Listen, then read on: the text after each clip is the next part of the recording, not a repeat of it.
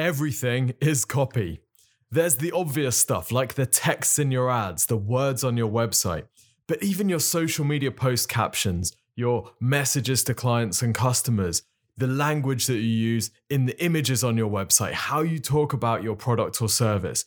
Copy is language, and being able to persuade and convince people through words is core to good marketing. In this episode, I'm going to share 6 copywriting tricks that every marketer should know. If you want to be able to sell more through words, this episode is for you. Let's go. Welcome to the Exposure Ninja Digital Marketing Podcast.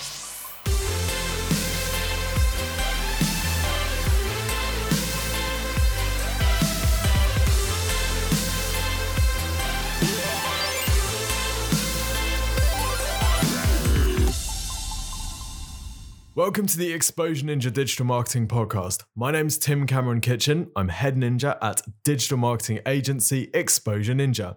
We help our clients generate more leads and sales through their websites. And this is exactly what this podcast is here to help you do: generate more leads and sales. Good copy sells more, and it always has. Whether that copy is text in an ad, a script in a video, words on a website, images used in a social media creative, whatever it is, good copy sells more. I've always enjoyed studying great copies from some of the old greats, people like David Ogilvy, John Caples, Claude Hopkins, my all-time favorite advertising marketing person, Dan Kennedy. A bunch of these people are really, really old. In fact, they're all really old, and most of them are so old that they're even dead. You can't get much more old than that. But what has always fascinated me is that no matter how much things change and how much the technology of marketing changes, the fundamentals of good copy remain. I regularly refer back to these greats, that I look at their ads, their copy that they use, and we use the same sorts of principles on websites that we're building today. You might use some of the principles from one of these fantastic old long-form direct mail pieces in an influencer marketing piece. You know, the principles of human persuasion haven't changed. While some of the language changes, the core fundamentals haven't changed. Now, today, we're going to be sharing some tips that are tips and examples from both the old greats and some more new implementations of this. We're going to be looking at Apple. We're going to be looking at old Rolls-Royce ads from the 50s and 60s. And what we will see is that the fundamental principles of good copy haven't changed. Now, what I'm not going to be talking about today is make sure you understand your customer, the obvious basic stuff. I'm assuming that you've already done some work to understand who your customer is, what their needs and drives are. That's a kind of price of entry. So this is all about the tricks and the little tips and the hacks that you can use, little copy techniques, rather than those fundamental basics, if you like. Okay. Copywriting trick number 1 is the use of meaningful specifics. So, one of the modern masters of this is Apple. If you have a look on one of the sales pages I like to go for the top end phones that Apple sells because that's when they really start shredding with their copy. One of their great copy strengths is how they can turn something as essentially basic as, hey, we've made this phone a bit stronger, or we've made the camera a bit better, and they can turn it into the most delicious, compelling copy. I'm just going to read you the intro for their iPhone 13 Pro, which is essentially a fairly minor upgrade on a pretty good phone already. Most people won't actually notice the difference, right?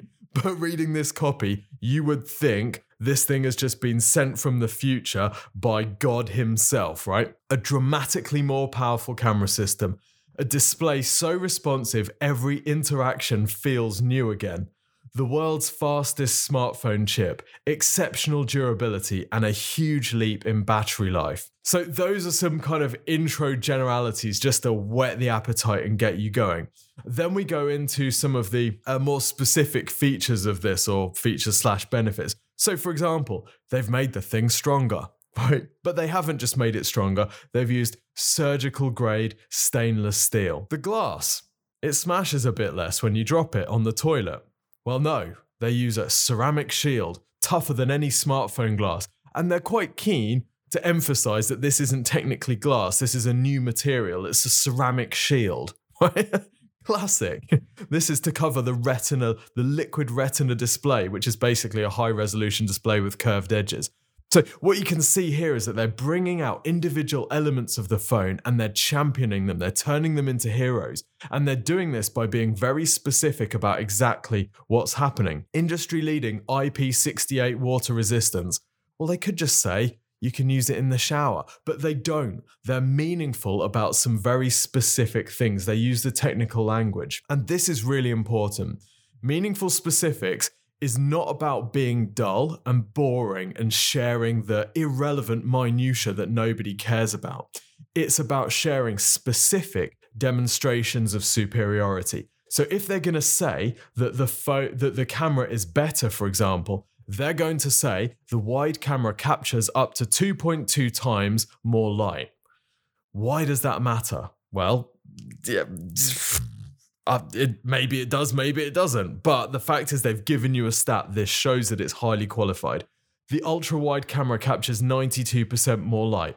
Why is that relevant at all? Well, it's specific and it feels meaningful because it increases believability. Now, to go back to an old-fashioned example of this, one of my favorites, David Ogilvy. There's a fantastic Ogilvy ad promoting a Rolls-Royce. The headline of this is, at 60 miles an hour, the loudest noise in this new Rolls-Royce comes from the electric clock. You may know the ad if you're a student of marketing. So this ad and loads of Ogilvy ads are packed full of specific details that seem somewhat irrelevant, but actually what they do is they paint a picture of, in Rolls-Royce's case, a real clear attention to detail. For example, one of the bullet points, so this ad is actually formatted of 13 different points, which are all just talking about why this Rolls-Royce is the best car in the world. Literally, it's what makes the Rolls-Royce the best car in the world, and then there's 13 bullet points explaining that. And I'm going to read some of them to emphasize the use of meaningful specifics. So, point number 5, the finished car spends a week in the final test shop being fine-tuned. Here it is subjected to 98 separate ordeals. For example, the engineers use a stethoscope to listen for axle whine. Point number 8, the coachwork is given 5 coats of primer paint and hand rubbed between each coat before 9 coats of finishing paint go on. Now, why is any of this relevant? If another car has 8 coats of final paint, does that make it inferior? Not at all. But the point is, they are showing you these specific details which build up a picture in your mind of there being huge attention to detail. Why does it matter that the engineers use a stethoscope?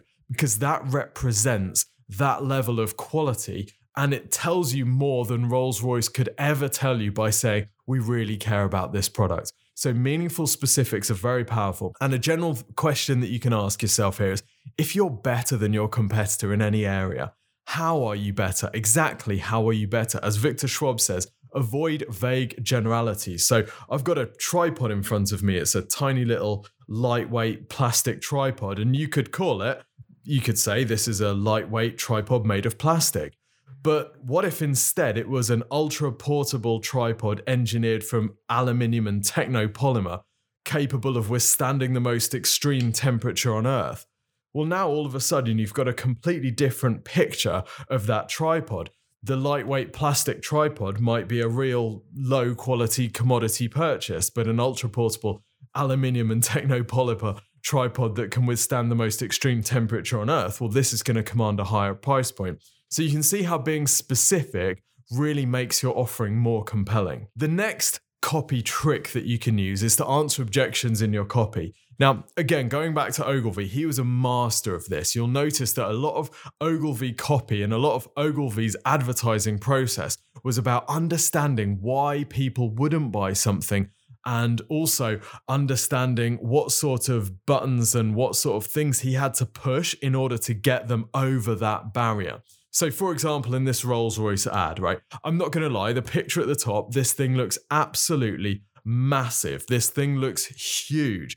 But some of the bullet points are actually there just to alleviate this potential objection. So, for example, bullet point number 3, the Rolls-Royce is designed as an owner-driven car. It is 18 inches shorter than the largest domestic car. Okay, that is a bullet point, and that is supposedly used to explain why this is the best car in the world. Well, you can tell immediately from that that is not necessarily a benefit at all. That is an answer to an objection, which is, this thing looks massive, it's going to be a nightmare to park. Well, if that's what you're thinking, bullet point number 4 says, this car has power steering, power brakes, and automatic gear shift. It is very easy to drive and to park. No chauffeur required. Now, no chauffeur required, there's a whole separate topic of that. That is obviously implying the level of luxury that we're looking at here. But both of those bullet points are very, very clearly there to alleviate objections. We talk a lot about overcoming objections in the sales process. And if you go on any sales training, they will talk about overcoming the objection in the sale and what objections your customers might have and working out what sort of language you can use to overcome them and flip those and, whatever. But very few people think about objections actually in their marketing copy. Now, the downside of this is you're not even going to get into a sales conversation with someone unless you have handled the objections in your copy. So whilst it might be tempting to just kind of gloss over them and focus on the positives, actually what can be really much more powerful is to focus on the reasons why somebody wouldn't convert, why they might be put off with you, and answer those objections actually in your copy before even getting into a sales conversation. Trick number 3 is to let your customers say the things that you can't. This is brilliant. One of my favorite kind of modern examples of this is on the Boom by Cindy Joseph website. So Boom by Cindy Joseph is a brand owned by marketer Ezra Firestone, fantastic marketer. And one of the things that they do, it's an e-commerce site, and they'll have a product title on the product page. But the first thing that you will see on that product page is a testimonial. It's in bigger, bolder letters than even the product itself. And these testimonials are saying the things that the brand cannot say for itself. For example, on their 3 boomsticks, 1 price. So these are, I can't figure out exactly what they are. Definitely not the target audience, but they're some sort of makeup stick that you put on you to do things like highlight or moisturize and stuff like that. Anyway, you can buy a pack of 3. The point is, you land on this page, the thing that you see is, not exaggerating when I say these products are the absolute best products I have ever used. And that's by Joanne A. Boomstick Trio customer. So what they're doing there is they really want to say, this is the best makeup. This is the best makeup product that you will ever use. They desperately, desperately, desperately want to say that because that's how they feel about the product. But they can't say that without looking like absolute scumbags, right? You couldn't say that about your own product, but you can use a testimonial that does it instead. Lots of ads these days use testimonials in the ad creative. It's quite a common thing. We'll do it a lot for clients on Facebook ads, for example. If we just want a shortcut and we want to say something that we can't say about the brand, we will use a testimonial. There's a great example. Well, I love studying weight loss ads. I don't know why, but it's always been something that has absolutely fascinated me. I even went to a Weight Watchers clinic once to just understand the business and how it all works. Anyway, they've got a fantastic ad that has been running in November. And the headline on the ad, it's in quotation marks. So it's not them, it's not being attributed to them, although there's absolutely no reason why they wouldn't have written this. But the headline is, you can eat bread every day and still lose weight. So this is actually doing 2 things. It's answering the objection for the potential customer who their objection is, I don't want to change anything. I still want to enjoy all of the food that I enjoy. I don't want to change anything about my life. I just want a different result, which is the ultimate objection for a weight loss product. So it's answering that, but it's using their customer voice to say that thing that they cannot say, which is basically that you will lose weight without changing anything or by basically doing exactly the same thing. So there's various different reasons why they wouldn't be able to say that for themselves, but they can as a testimonial. So it's a fantastic thing to do. Let your customers say the things that you can't. Now, trick number 4 is from my ultimate marketing hero, Dan Kennedy. And one of the things that he recommends, which I've implemented throughout my time, I don't write many ads, but when I did, I did this a lot. And when I write books today, I will also use this, is to read your copy out loud, either to yourself or to someone else. So for example, last time I was doing the Google book and rewriting that for the next year, I had to do a audiobook version as well. Well, I made sure I did the audio version before the print went out, because reading through the audio version, wow, I picked up a whole load of stuff that I wouldn't have picked up before. So what are you looking for when you're reading your copy out loud, and why does it make a difference? Well, reading it out loud helps you find any hang-ups, any glitches, any things that tie you in knots and are a little bit confusing. Because when you're reading out loud, you only really have one shot to get through a sentence. If you then have to go back through, it's very, very obvious when you're reading out loud. Whereas when you're reading through text, just reading it in your head, you can go back over stuff and get familiar with it. So you can tend to miss things that are trip-ups and glitches.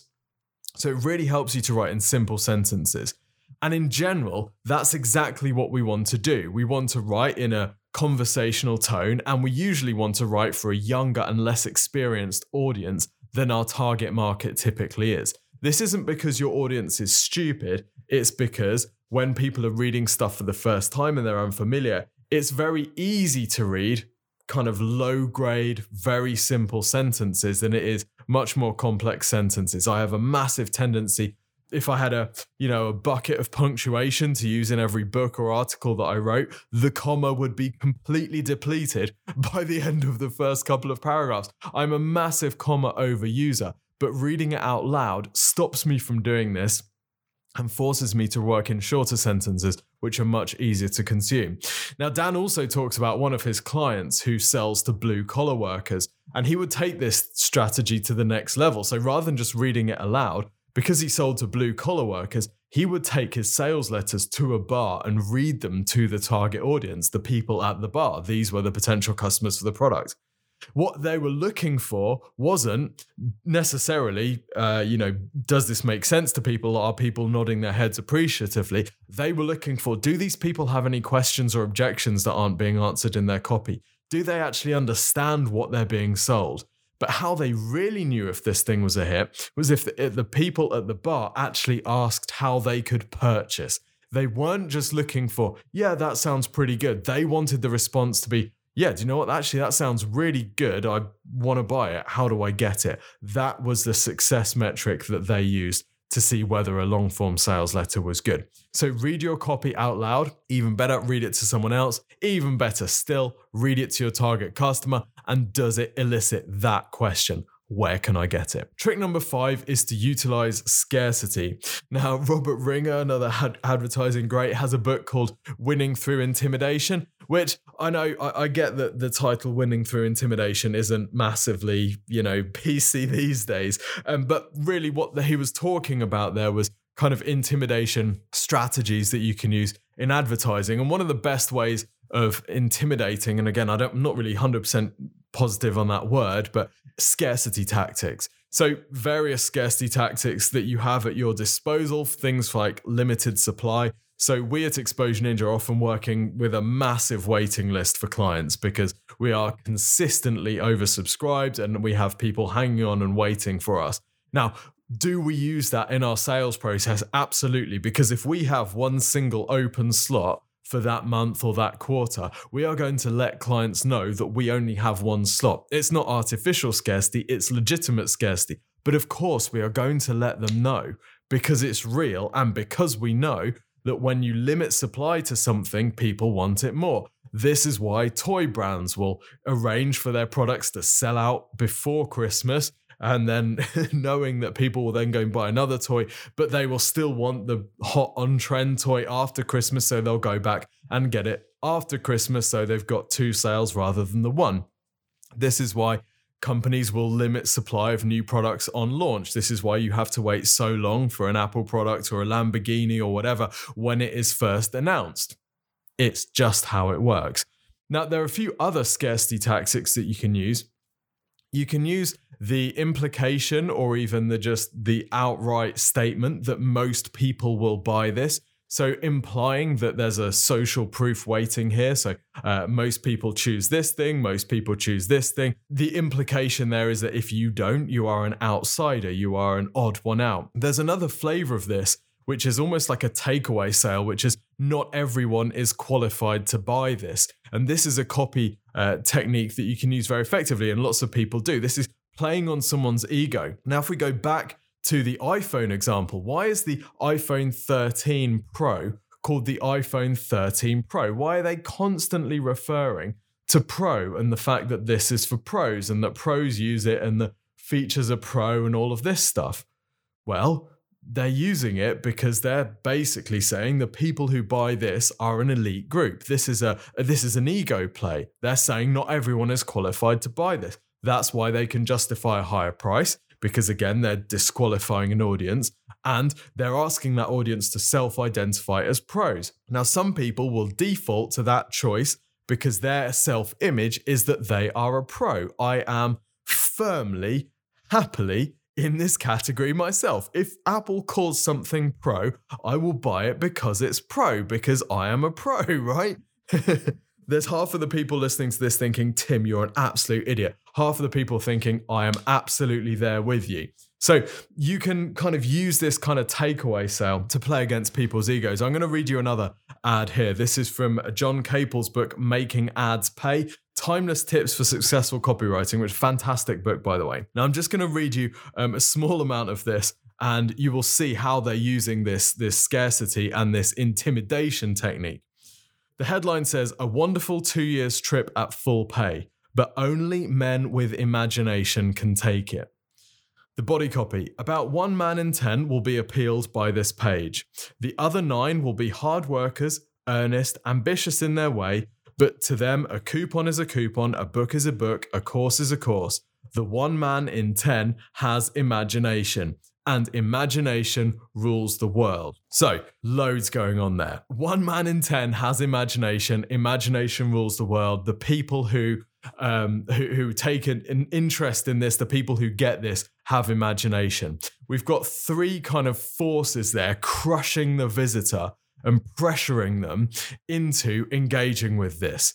They are saying that you are going to rule the world, but the argument essentially is that you are going to rule the world if you buy this, because the logic steps are only men with imagination can take it. 1 man in 10 has imagination. Imagination rules the world. Okay? That's it.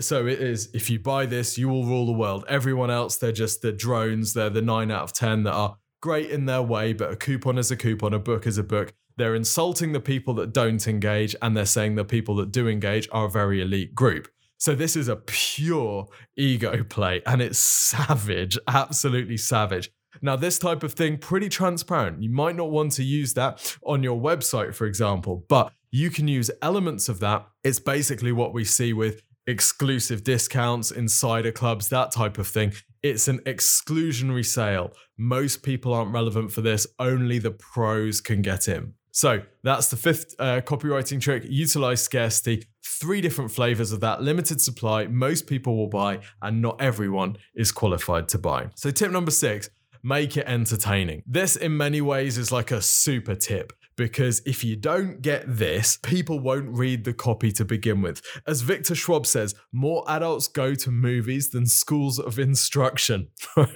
If people don't read it, in other words, it doesn't matter what else you do. People aren't going to get the benefits of your great copy if it's so boring or the headline's so boring that they don't even get to it.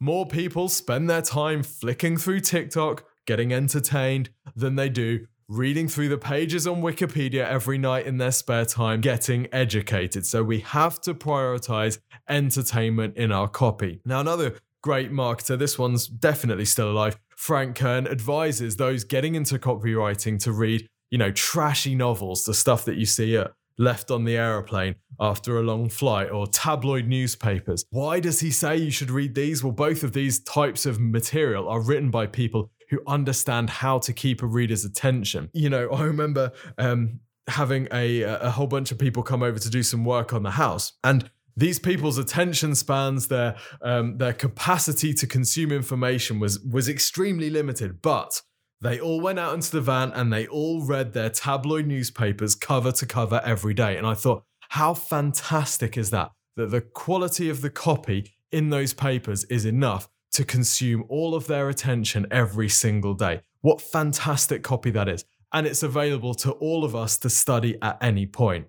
So what do we see in this sort of copy? What are the principles that we can take from these and apply to our own advertising and marketing? Well, firstly, the power of the headline. The headline is absolutely crucial. If you watch eye tracking studies on either website pages or search results pages on Google, you'll see people's eyes scanning through headlines first, right? We go to the headlines straight away. According to Copyblogger, I debated putting this stat in because I've got no idea where the background information is, but according to Copyblogger, 8 out of 10 people read headline copy versus only 2 out of 10 for body copy. Now, again, I don't know, headlines in what? Is that newspapers? Is that adverts? No idea.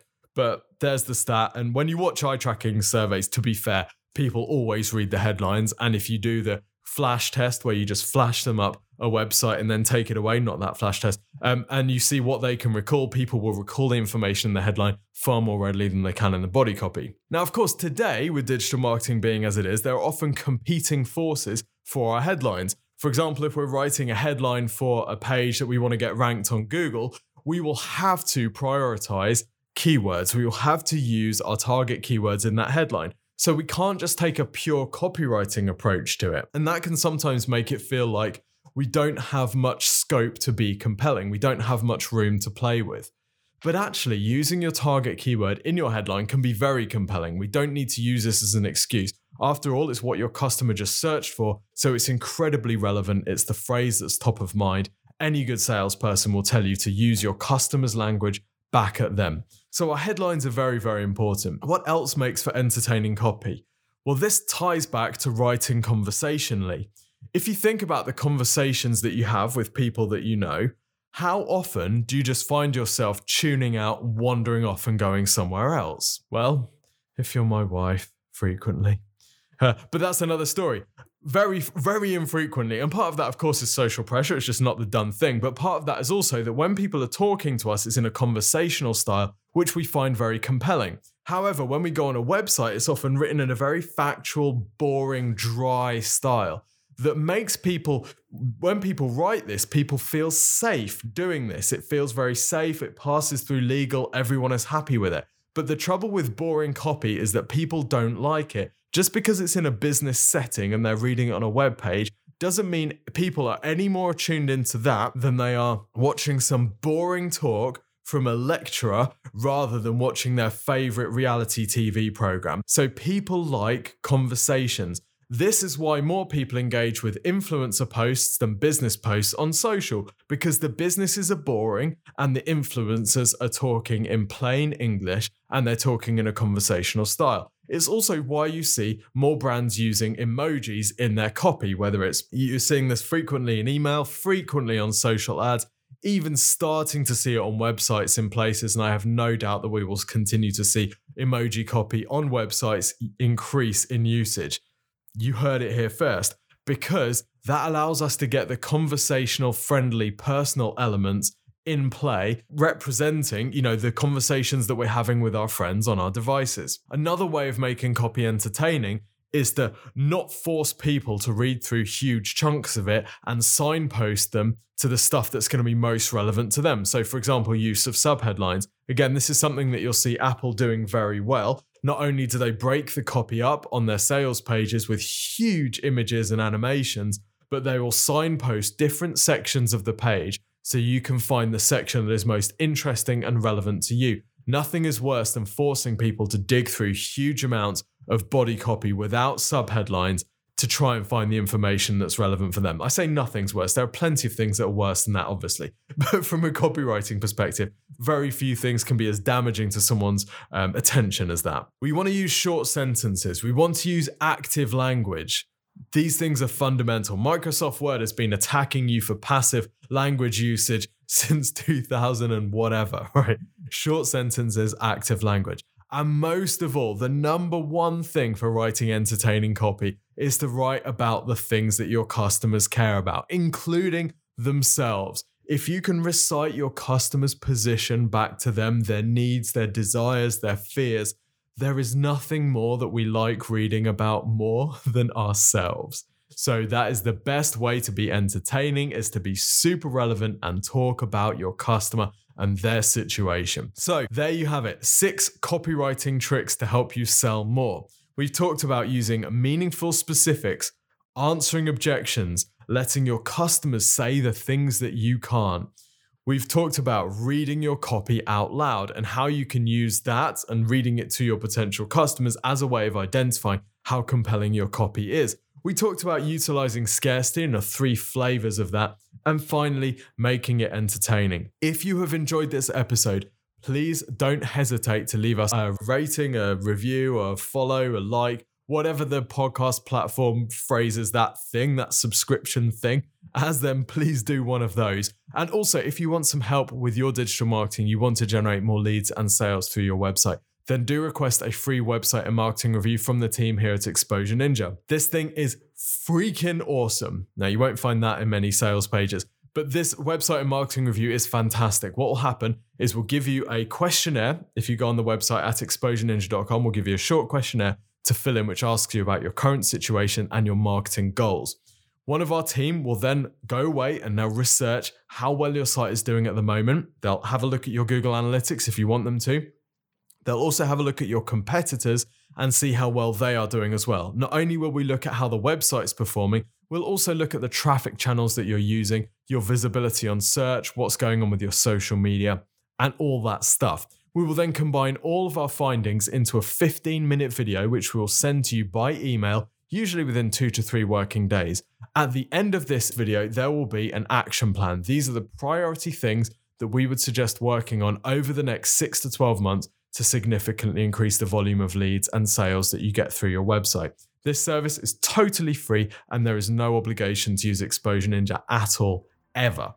So go to exposureninja.com/review to request your free website and marketing review today, and I will see you, or you'll hear me, next week.